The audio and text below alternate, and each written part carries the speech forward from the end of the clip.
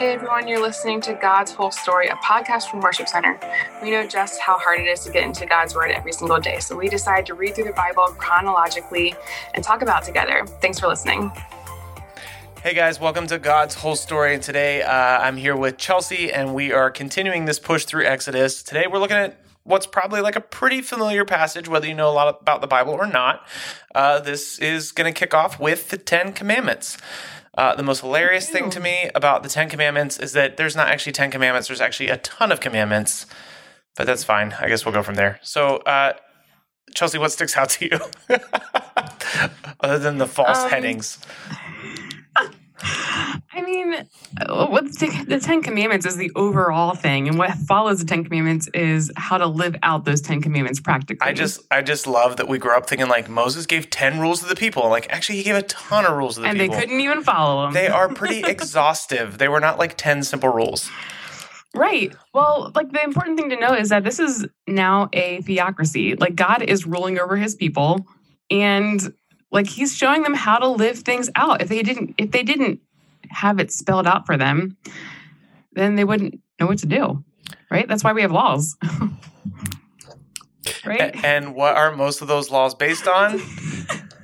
The 10 commandments that are actually hundreds of commandments. Yeah. I thought you were going to ask me what some laws are, and I like totally drew a blank. I was like, I actually don't know what a law is. No, this is not a pop quiz about the laws that you know. I can't think of anything. So this is why, like, with these bunch of rules, with like Leviticus that will come in the future here, like anytime there's a lot of rules, what intrigues me is that God is using these rules to give shape to what a holy priesthood nation looks like. Yeah. So like, I know that definitely like growing up, like definitely before I even, like a large part of my Christian life is like, oh, the rules. But it's like, no, wait a minute, like give these rules a shot, because this is how God is going to tell his people to be a unique people, a God-honoring people, a priesthood nation, around nations that are not God-honoring priesthood nations. Like there's a reason that these rules are unique. A lot of them are actually just good ways to live your life. So there's like these rules that are just actually a good idea. There's actual laws, but it's all to bring like a holy nation into focus so that we stand out to people who are not necessarily a God-following people. Right. And these laws, I mean, as you're reading Exodus, think about like how does this apply in our actual lives today? Like you'll see there's like, you could learn about slavery. You could learn about abortion. You could learn about all sorts of things that God covers in these laws. It's actually pretty applicable today. And not just, I don't know. It's just, there's lots of principles. We know that all scripture is profitable for teaching. And it's easy to say that until you get to these passages where you're reading about the tabernacle, all day long, every day, or reading about oxen goring people. It's like, how does that apply to my life? But like you said, these principles of just how do I love my neighbor? How do I put God first? How do I honor my mother and father? Like he's laying it out for them. Well, I mean, if you don't, you're going to be put to death. So you better figure out how to do it. For sure. Hey, one thing I want to point out, there is, and I think as we go through God's whole story, it's going to be important to point this out. There are several times in Scripture that there are like outlines about how to have slaves, which should probably strike you as like, wait a minute, like why is God giving rules about slavery, right? Like that feels very weird. Right. So I think definitely read it, and also understand that my idea of slavery, your idea of slavery has been shaped mostly, if you're listening to this, around Worship Center in the United States by, American slavery, which was very race-based and very ugly. Yes. That's not actually what the overarching historical practice of slavery has looked like. So there's a lot in here about how to have slaves. It's not necessarily an endorsement of like everybody go out and buy slaves, but you will notice that God's rules for owning slaves, one, have an expiration date. You're not allowed to actually just own slaves forever. And Right. like there are a lot of places where it's like, hey, this is when you will release them. You will hold them for this long, and this is when they will leave. And there is an assumption that their lives should be improving. So, yeah. And that their lives matter. Like there's a lot of things in here that are honoring to they honor slaves. And like you said, it's not for forever. They have, is it the year of Jubilee? Is that the whole it's like a thing 7-year with the thing. seventh year? Mhm. Yeah. So the 7th year, they're all released. And so again, Really cool. looking at this as a way for a holy priesthood nation to represent God to the world is going to practice very ugly slavery that has no appreciation for people's lives, that treats people as property. We have done that in our own history. The way that God looks at slavery is a way to show, redemption and grace and opportunity. Now, I'm not saying that is like, hey, we should just all, have this crazy practice of slavery, but definitely pay attention to the way that God is viewing this and how he's pushing people to be compassionate, even in what in their time would have been like a fairly cultural practice of slavery. yeah, definitely. There's still so much to learn. And we're going to get into some, I think, difficult passages as we move through like the civil law, the ceremonial law, the tabernacle. This is kind of where people get stuck, I think, reading their Bible. I know I do. Like when I was reading this passage today and I was reading about oxen, I was like, oh boy. Chelsea's really tripped up by the oxen. I actually read over this, was like, whoa, this is kind of interesting. Guys, my challenge to you is to read laws and try to find the heart of God. Like, what is God's heart in these rules, in these laws? And I think if you read it that way, and if you stick to it, you got to stick to it, you'll find that God is incredibly compassionate. Like, You'll find some of these rules, it's like, man, I wish people lived like that today. Yeah. You'll also find some that are like, oh, that's weird. If someone's ox gored somebody else, I wish they would repay people this way. There's a really interesting line about what to do. Where is it? Hopefully I can like get lucky and find it very quickly. Yep, there it was. Yeah. Look at that. Whoa, that was lucky. Hey, Exodus, like the Lord. Exodus 21 verse 13. It's talking about accidents and like accidental deaths, basically manslaughter. Exodus 21 verse 13. But if it was simply an accident permitted by God, I will appoint a place of refuge where the slayer can run for safety. I love the appointed by God piece. So in Job, we talked about, and like it's kind of just become like a tagline that I've used the past couple of weeks, is like, man, if God tells the ostriches where to lay their eggs and the eagles where to land, I guess he permits accidents too. I mean, I just like, there are these little tidbits of God's sovereignty in all situations. I love it. I think it's really cool. Wow. Guys, thanks so much for listening today.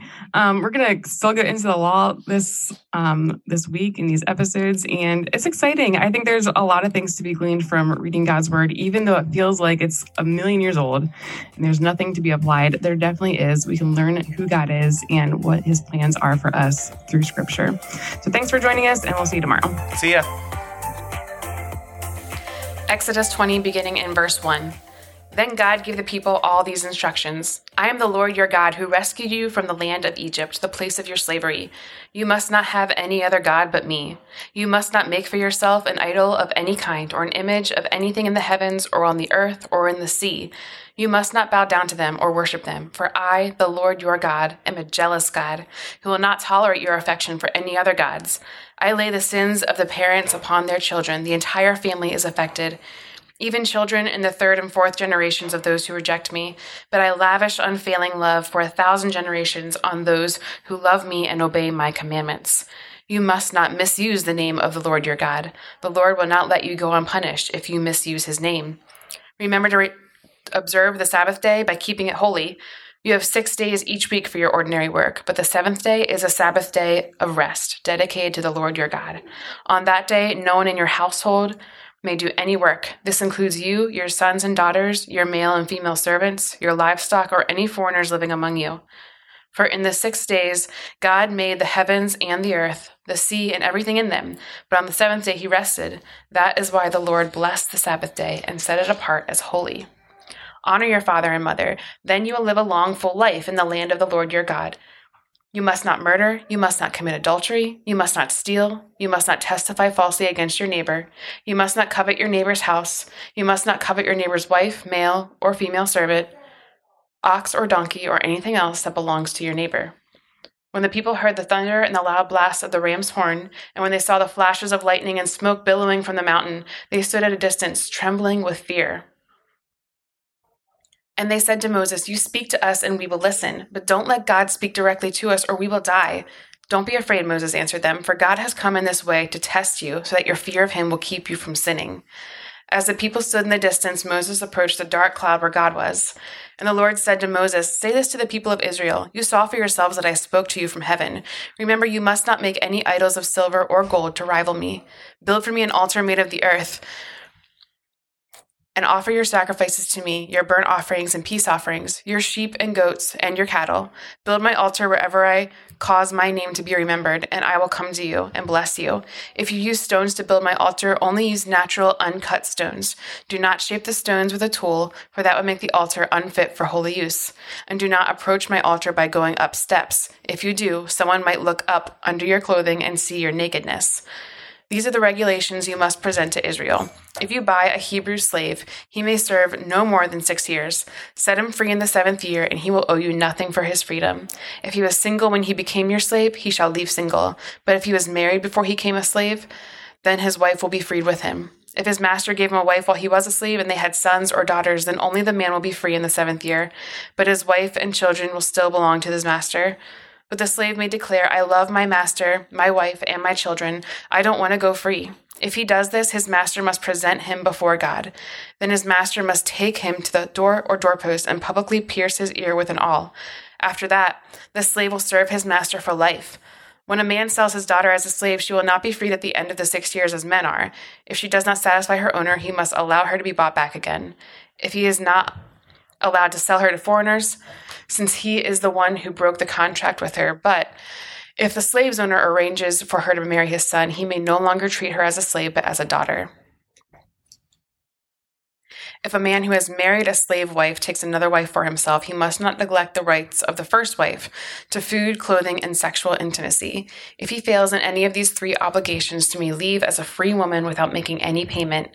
If anyone who assaults or kills another person must be put to death. But if it was simply an accident permitted by God, I will appoint a place of refuge where the slayer can run for safety. However, if someone deliberately kills another person, then the slayer must be dragged even from my altar and be put to death. Anyone who strikes father or mother must be put to death. Kidnappers must be put to death, whether they are caught in possession of their victims or have already sold them as slaves.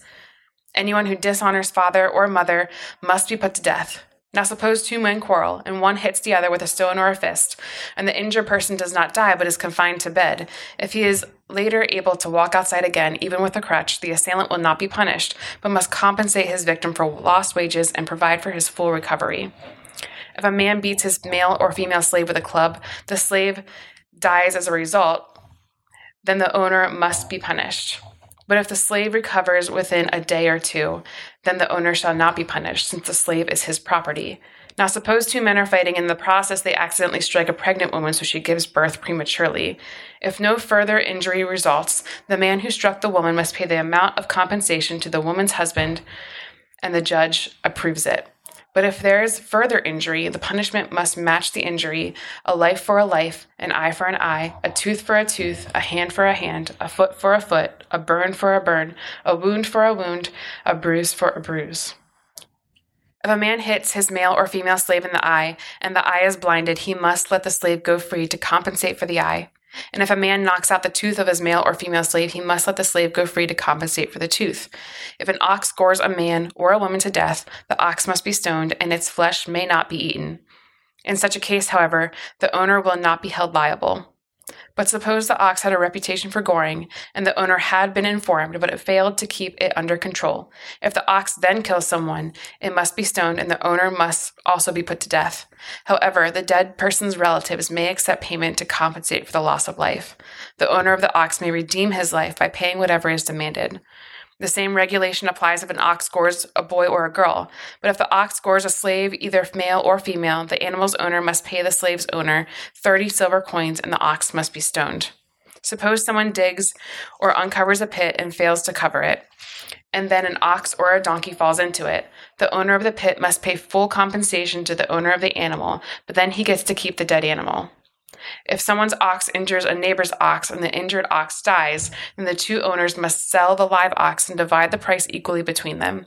They must also divide the dead animal. But if the ox had a reputation for goring, yet its owner failed to keep it under control, he must pay full compensation, a live ox for the dead one, but he may keep the dead ox. If someone steals an ox or sheep and then kills or sells it, the thief must pay back 5 oxen for each ox stolen and 4 sheep for each sheep stolen. If a thief is caught in the act of breaking into a house and is struck and killed in the process, the person who killed the thief is not guilty of murder, but if it happens in daylight, the one who killed the thief is guilty of murder. A thief who is caught must pay in full for everything he stole. If he cannot pay, he must be sold as a slave to pay for his theft. If someone steals an ox or a donkey or a sheep and it is found in the thief's possession, then the thief must pay double the value of the stolen animal. If an animal is grazing in a field or vineyard, the owner lets it stray into someone else's field to graze, then the animal's owner must pay compensation from the best of his own grain or grapes. If you are burning thorn bushes and the fire gets out of control and spreads into another person's field, destroying the sheaves or the uncut grain or the whole crop, the one who started the fire must pay for the lost crop. Suppose someone leaves money or goods with a neighbor for safekeeping, and they are stolen from the neighbor's house. If the thief is caught, the compensation is double the value of what was stolen. But if the thief is not caught, the neighbor must appear before God, who will determine if he stole the property. Suppose there is a dispute between 2 people who claim to own a particular ox, donkey, sheep, article of clothing, or any lost property. Both parties must come before God, and the person whom God declares guilty must pay double compensation to the other. Now suppose someone leaves a donkey, ox, sheep, or any other animal with a neighbor for safekeeping, but it dies or is injured or taken away, and no one sees what happened. The neighbor must then take an oath in the presence of the Lord. If the Lord confirms that the neighbor did not steal the property, the owner must accept the verdict and no payment will be required. But if the animal was indeed stolen, the guilty person must pay compensation to the owner. If it was torn to pieces by a wild animal, the remains of the carcass must be shown as evidence and no compensation will be required. If someone borrows an animal from a neighbor and it is injured or dies when the owner is absent, the person who borrowed it must pay full compensation. But if the owner was present, no compensation is required, and no compensation is required if the animal was rented, or for this loss is covered by the rental fee. Hey guys, this is Ryan, and I hope you are getting a lot out of God's whole story. It means a lot to us even as we are reading through God's Word every single day in the order that it happened. If you want to go ahead and follow us, you can find us on Instagram and Facebook at God's Whole Story Podcast. We would love it if you would share this thing with your friends or people that you know, or just share what's sticking out to you. You can either send us a DM, or you could actually email us at podcast@worshipcenter.org.